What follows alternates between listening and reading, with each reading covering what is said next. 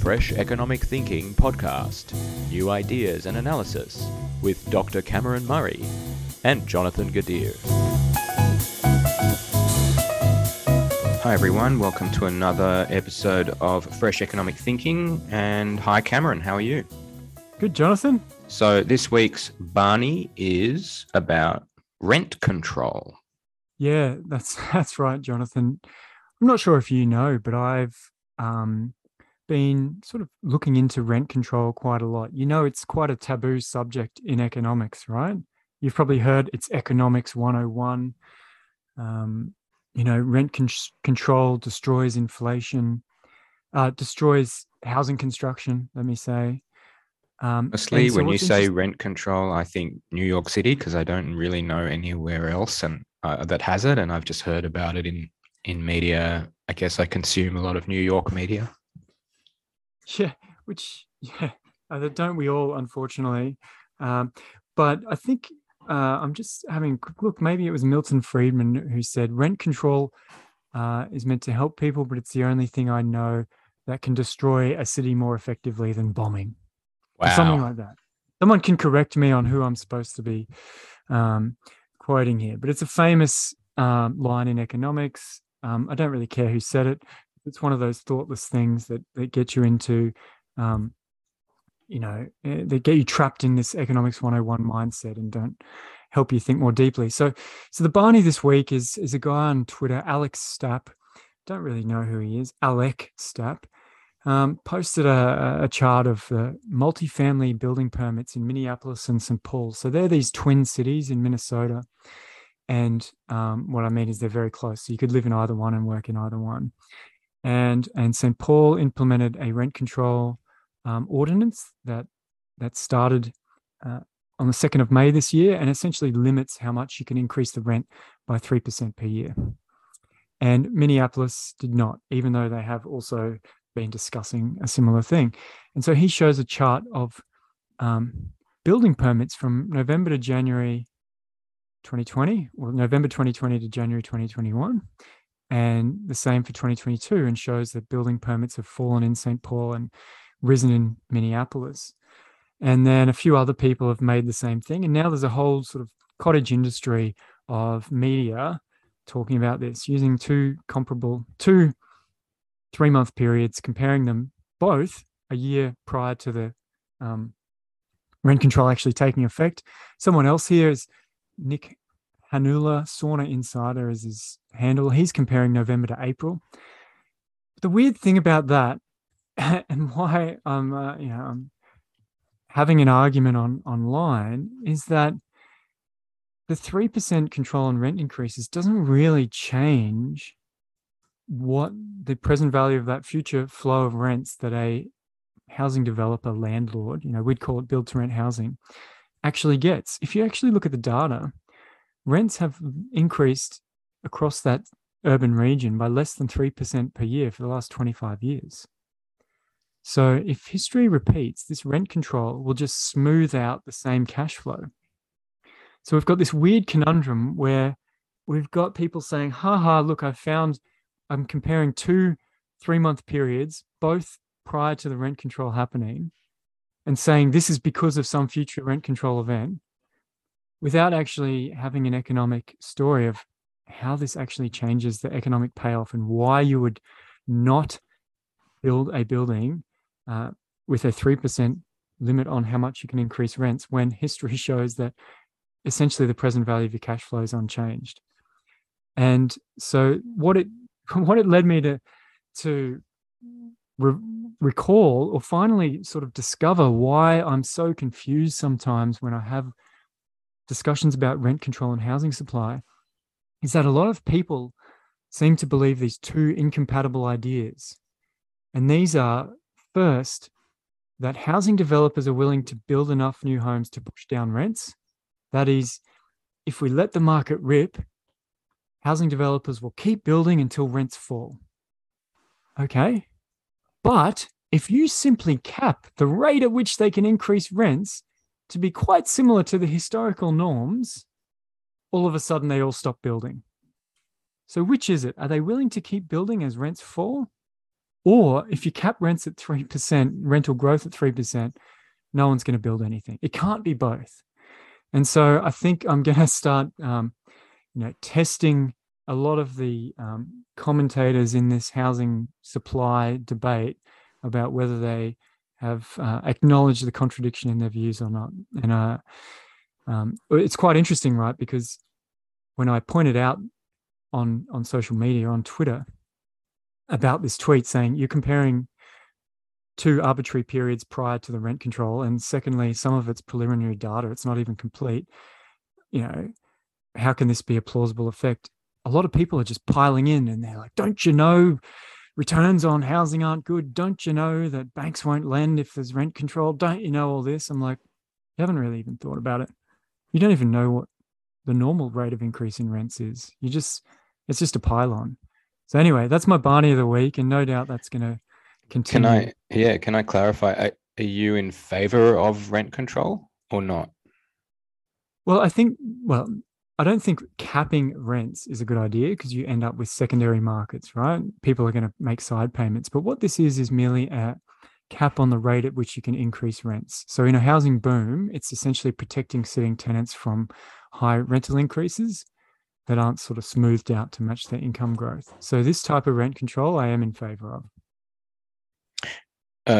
Take me back a step. You said rent control that's a cap on the actual, price doesn't work because you get, what was it, side payments? Side payments, yeah. So you can imagine that you've got, this is the New York example, right? Yeah. You can imagine that rents are capped at a certain year. You can't increase rents above this. And then 10 years later, your tenants move out and you can't charge your new tenants any more than your old tenants. So the question is, how do you choose a new tenant when your rents are fixed at some arbitrarily low amount compared to everybody else's? Because your tenants have an incentive to say, hey, I'd love to get this rent controlled thing. I know the market rent is $500 a week, but you can only charge $300. I'll give you $150 of, free, piano lessons or whatever the case may be. Or I see. But that assumes you have some other bit of the market where there's no rent control. What if you just had rent control everywhere? Yeah, so even if there's rent control everywhere, you still end up with this allocation problem because, think about this. All the landlords already have rent control. They have the right to occupy those dwellings for free if they want to. But the rent that they're charging is the side payment above the controlled rent of zero. So you can think of a landlord or a property owner as a tenant of the state, and they're paying zero. And so they've got this fixed rent. So they're able to charge somebody else the market rent, which is like the side payment. So does that make sense to you when I say it like that? Sort of. I guess I'm wondering what are the side effects if you just have universal rent control? And I'm not clear yet what side effects there are, what bad side effects there are. Well, you're just going to end up with a sort of black market in housing. That's the thing. So just like in if you ban drugs, you get a black market. Okay, same thing. You can just, you could announce tomorrow that landlords can't charge anything for their rents. Okay, so I get to stay where I am, but as soon as I want to move, how do I get that instead of someone else? How do I get that? Because there's a zero rent. They can't charge me anything. And they can't charge the other guy anything. We both want to move there. How do we choose between us? Well, we keep offering the landlord sort of side payments, bribes until we've reached the maximum. And that's essentially the market rent. So I think you're going to end up recreating the market. Do you have a sort of one paragraph level answer to people who are concerned, as I think many people are, with the unaffordability of rent at the moment? Yeah. What's my message to them, or what do I think? Or maybe that's actually our topic. That's actually our topic, isn't it? Let's do that. We've come to the answer. All right. So you've been promoting on your Substack and on many articles your idea for essentially the government to just build public housing, and you've called it Housemate. So let's hear all about it. Yeah, so it's called Housemate, and that's because we have these conjoined word policies in Australia: Medicare, Job Seeker, and all the rest of it. So Housemate, it's just my catchy name for a public home ownership system. So essentially, the problem of rents for housing in general is that we pay the market price because we don't have an alternative. Right? We don't have a rent-free alternative. You don't own property. You're put out in this world. You've got to pay someone else to put your bed somewhere and have a sleep. So you don't have an alternative. And the idea of Housemate is to create a public home ownership option, an alternative that everybody can access if they don't own property elsewhere. And essentially what I did is I ripped off Singapore's Housing Development Board system. Because for the last couple of years, I've been talking about housing markets a lot, and I've realized that people have really sort of idiosyncratic concerns about the market. For some people, it's high rents. For some, it's the high prices. For some, it's access to mortgages. For some, there aren't enough investors to get new apartments built, because investors buy most of the new housing supply, and essentially when they buy, build to order, we build more apartments. So people have lots of different concerns, and I figured it's kind of my responsibility as a housing researcher to find out what has worked in the past or elsewhere and promote the best policy response that I can find. And when I looked around the world and looked historically, Singapore just stood out as a place we can all point to and say, hey, they've solved the housing problem. They're still having arguments, but relative to anybody else, and no matter what your concern is, their system as a whole is better. So I put together a report about proposing Housemate, which is essentially adopting all the best elements of that system for Australia. And so that's what I've been doing. I've been trying to talk to politicians, talk to the media, talk to a lot of different people to try and change the conversation about housing from how do we lend people more money to buy a house to can we craft a system that provides alternatives and gives people security if they want it without, for example, crushing the value of existing housing. Okay, so that's it. That's it. I mean, it sounds like pretty. I can imagine many people saying, "Oh, this is like old school leftist, government intervention, etc., etc." So, what's wrong with that? I guess is the question, because we see that neither side of politics, including the new government, seem interested in building public housing. Yeah. But at the same time, they've got all sorts of interesting schemes about taking equity stakes in people in property for people who are of deserving categories, like the New South Wales government just announced such a scheme for people who are working in certain occupations, 40% whatever equity. Well, okay, so why is it such an unpopular idea to just directly build the houses?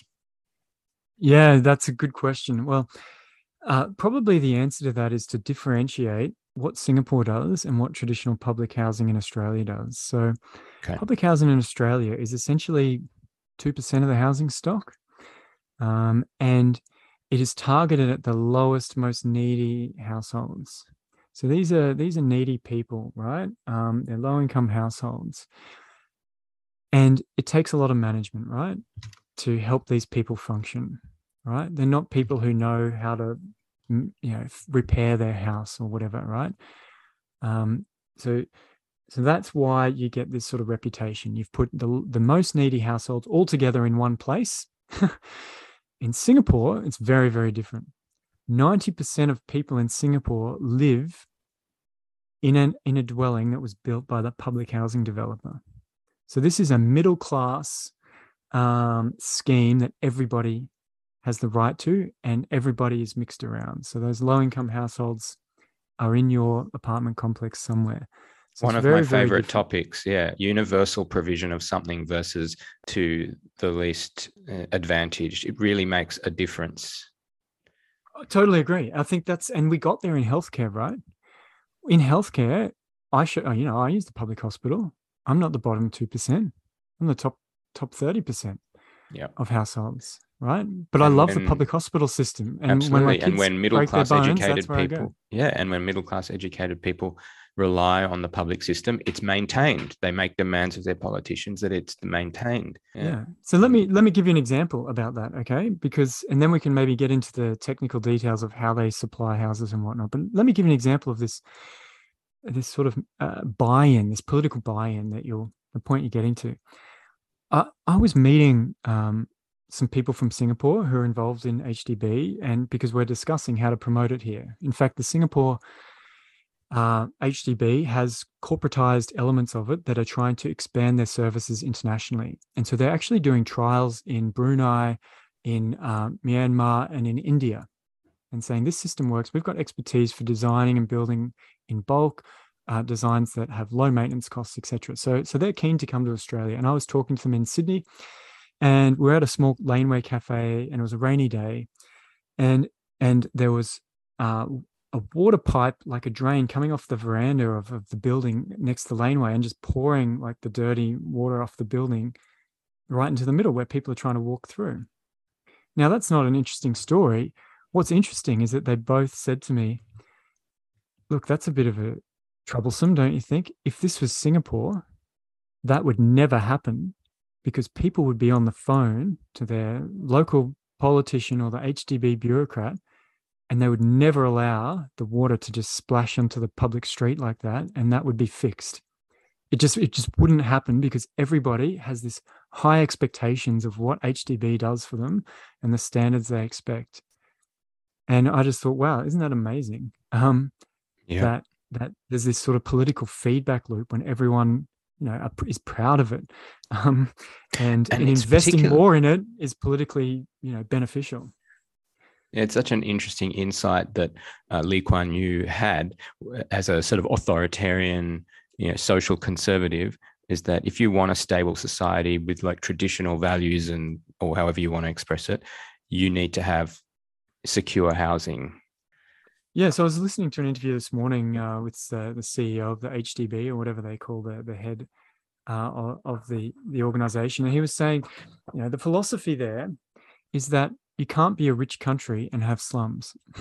That was essentially, to exactly your point.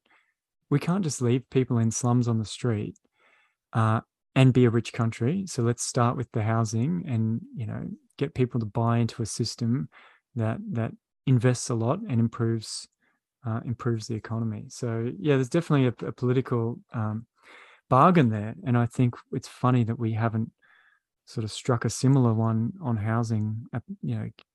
Well, we did after the Second World War. It's quite interesting. I'm reading a book right now written in 1947 about the housing problem in Australia. Oh, what was that? Right? Tell me about that. After this. Yeah, so it was written 1947. It was a meeting of, I'm just going to bring up the cover page here. Papers at the Winter Forum of the Australian Institute of Political Science, Wollongong, June 20 to 22nd, 1947. The housing problem in Australia. Really interesting story. Someone who follows me online was cleaning, a retired guy cleaning out his study, said, you might find this interesting, and posted it to me, which was very nice. That's amazing. Yeah. And what's the amazing thing is that a lot of what's written in that book could have been written yesterday. And I will write this up on my Substack. I've got some interesting snippets about, but more interesting is they explain that pre-war, the market worked really well for the upper class, the property market and the housing market. But it, even after 100 years in Australia, the working class never seemed to be able to get quality dwellings, and there were always, slums and overcrowding in the city. And that was their sort of logic. And they said, the period between 1947 and 1970, even the early 60s, was the biggest rise in home ownership in Australia. And you can see from what was written in this book that the attitude there was, this is a problem we're going to fix collectively. We're good at mobilizing resources. We've had the war. We're going to mobilize resources for housing, and the government has a responsibility for getting everyone in a house, which is just the same as what Singapore does or has done for 60 years straight. The government has a responsibility to provide everyone a place to live securely. So yeah, quite interesting that there are real parallels, and it's not something that Australia has shied away from before. Okay, so with your housemate concept, tell me a bit more of the details. How would people get in? Who would get it, and what would they pay? That kind of thing. Yeah, so these are the tricky questions when you get down to it. It's kind of easy with healthcare. You've got to be sick, right? No one wants a heart operation unless they need one, so you don't end up with lots of people trying to get it. But with housing, a lot of people want it. So the way it works in Singapore, and the way I've proposed we copy it, is essentially you need to separate the market into households who don't own any housing and households that do. And if you don't, you become an eligible buyer for the scheme. So it doesn't matter if you're young or old, or you've had a divorce and you don't have any property, you comply. So this is you only get one property. If you want to buy in the private market, you can do it, but you only get one in the housemate system, and you become an eligible buyer. And housemate essentially acts as a mass scale housing developer. It builds houses for people, and eligible buyers show up and they express interest in this development in the area and say, I would like to buy the 3-bedroom apartment or this townhouse or this 4-bedroom house in this subdivision. And essentially housemate goes and builds it for them. And they have essentially just all the rights and obligations of a private property owner. They pay the rates, they maintain the building, all of that stuff. But there are 2 requirements. One is they must occupy that dwelling for 5 years. That's the Singapore requirement. I've said 7 years. Secondly, if they sell that, they must sell it to another eligible buyer. They can't just sell it to the open market or to an international investor or whatever. It's got to be an eligible resident buyer who doesn't own property elsewhere. And you can then trade these existing housemate dwellings in a parallel market of only eligible buyers, which is what happens in Singapore. They call it the resale market for HDB dwellings. And the reason that that adds flexibility to the system, it sort of mimics the private market. But people won't bid as high as they would in the private market, because every eligible buyer has the option to go to housemate and buy a brand new dwelling at a discounted price. And that price is usually construction costs. So in Singapore, I'll give you some example. You can buy a brand new apartment for between $80,000 and $500,000. If $80,000 is the smallest studio, $500,000 they call it an executive suite. These are the new bigger dwellings that they now make. So it's really a housing system for everyone. The lower your income, you get a cash subsidy as well to buy these. You get to use your compulsory savings. So here I'm saying we should be using compulsory super to buy housemate dwellings, because what better thing for you to have in retirement than a house? There is no better asset to own. In Singapore, your compulsory savings are 20% that you can use for this. So what that means in practice, there's also an eligible age. So in Singapore, you have to be 21 and a couple, and I've proposed in Australia perhaps a bit older at 24 for a couple and older for a single. It's a very pro-family thing in Singapore. But what happens if you're in your 20s as a couple, and my Singapore friends tell me that saying to your partner, should we go to HDB, Housing Development Board, is the same as saying, will you marry me? Because that's like a big milestone in your life. Are we committed as a couple now? Because you have to apply as a couple to HDB to get a house for life at a cheap price. Yeah. And so, for example, I interviewed a young couple who just bought HDB. They're educated people. They're not, working class by any means, but, they love the system, and they bought a pretty decent size apartment in their early 20s still. And they said, yeah, actually for most people, because you can use your compulsory savings, because the prices are so discounted, and because the loan interest rate is sort of regulated, so the HDB used to offer you a discounted home loan. Now all the banks participate below a regulated interest rate. Most buyers don't have any additional out-of-pocket costs when they buy an HDB dwelling, because the compulsory savings pays for everything. Now, that wouldn't be the case here because we only have 9 or 10% compulsory savings, and there it's 20%. But you can see how big a change it would be. So if we were spending less than 20% and using 10% of our super, we're talking buying a brand new house for less than 10% of your income, which is much, much less than what most first home buyers pay. And so that's sort of how the system works. They build about 20,000 dwellings a year now, and the subsidy to that, because buyers pay most of the construction cost, the subsidy is only something like $800 million a year for 20,000 homes. So something like $40,000, $50,000 a dwelling. So it's pretty, it's quite reasonable at the end of the day. And we can certainly do that here. So for a buyer, I've run some models. I've got this report out there that, you're looking at, instead of paying $30,000 in mortgage repayments for a typical home, you're talking something more like $15,000 or less. And if you buy a housemate dwelling in a cheap area, it's certainly possible that your super payments would pay off the dwelling themselves. And so I would see Singapore's a bit different because mostly they're, major apartment sort of suburbs. So in Australia, the challenge would not be so much finding sites, but managing demand by doing apartments in the inner suburbs of the capital cities, townhouses in the suburbs, and detached houses in the regions and on the fringe. So there'd be a bit of a process there, but I think it's totally manageable. And you can see once there's this buy-in, there's this political feedback.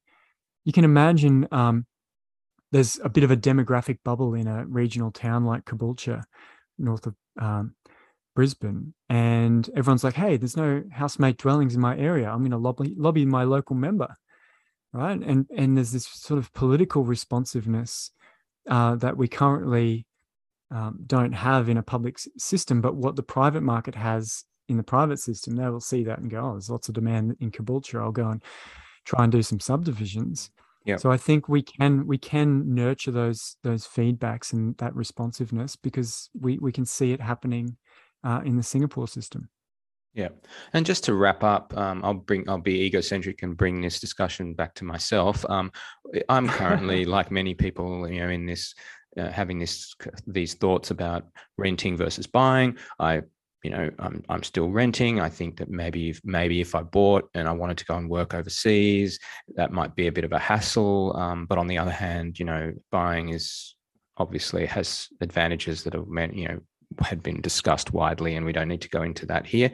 So how would having housemate around, how would that change the discussion or the thought process of someone like me, and the calculation on, renting versus buying? Yeah, well, you can see that Singapore went from 20% owner occupiers to 89% owner occupation from the 1960s till today, since they've had that system. So pretty much everyone buys. And I think what you'll find, it'll be quite different in Australia because all the 10 million existing dwellings will still be owned privately. So you'll still get a lot of choice in the private market. So I think what you'll find is that rental markets really soften. I kind of pitch this as soften as in it becomes cheaper to rent. Yeah, because all your renters, most of your renters, have this outside option of buying a cheap housemate dwelling. Got it. So they're not gonna then go bid up against each other. So I do think it will take the heat out, and then there will still be this trade-off of, well, renting's not too bad. It's pretty easy to find a place. Rents aren't too high.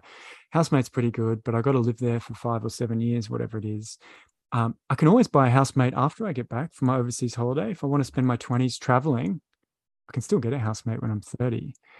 It just gives everybody a lot more options and a lot cheaper options. So, and that's sort of my attitude in general is, housing we feel squeezed in housing because we don't have options. You either rent money from the bank or you rent from a landlord, right? This adds another one that takes the pressure off those two options. So I think you'll still find yourself in a dilemma, like, oh, should we do that? Should we do this? But the level of the price that you are trading off between them will be a lot lower. You'll find that the rents will be lower and your housemate option relatively cheap. Great place to end. Thank you so much for explaining that, and look forward to chatting again next time. I'll be away for a bit, but hopefully in about 3-4 weeks, be back with another one. Looking forward to it.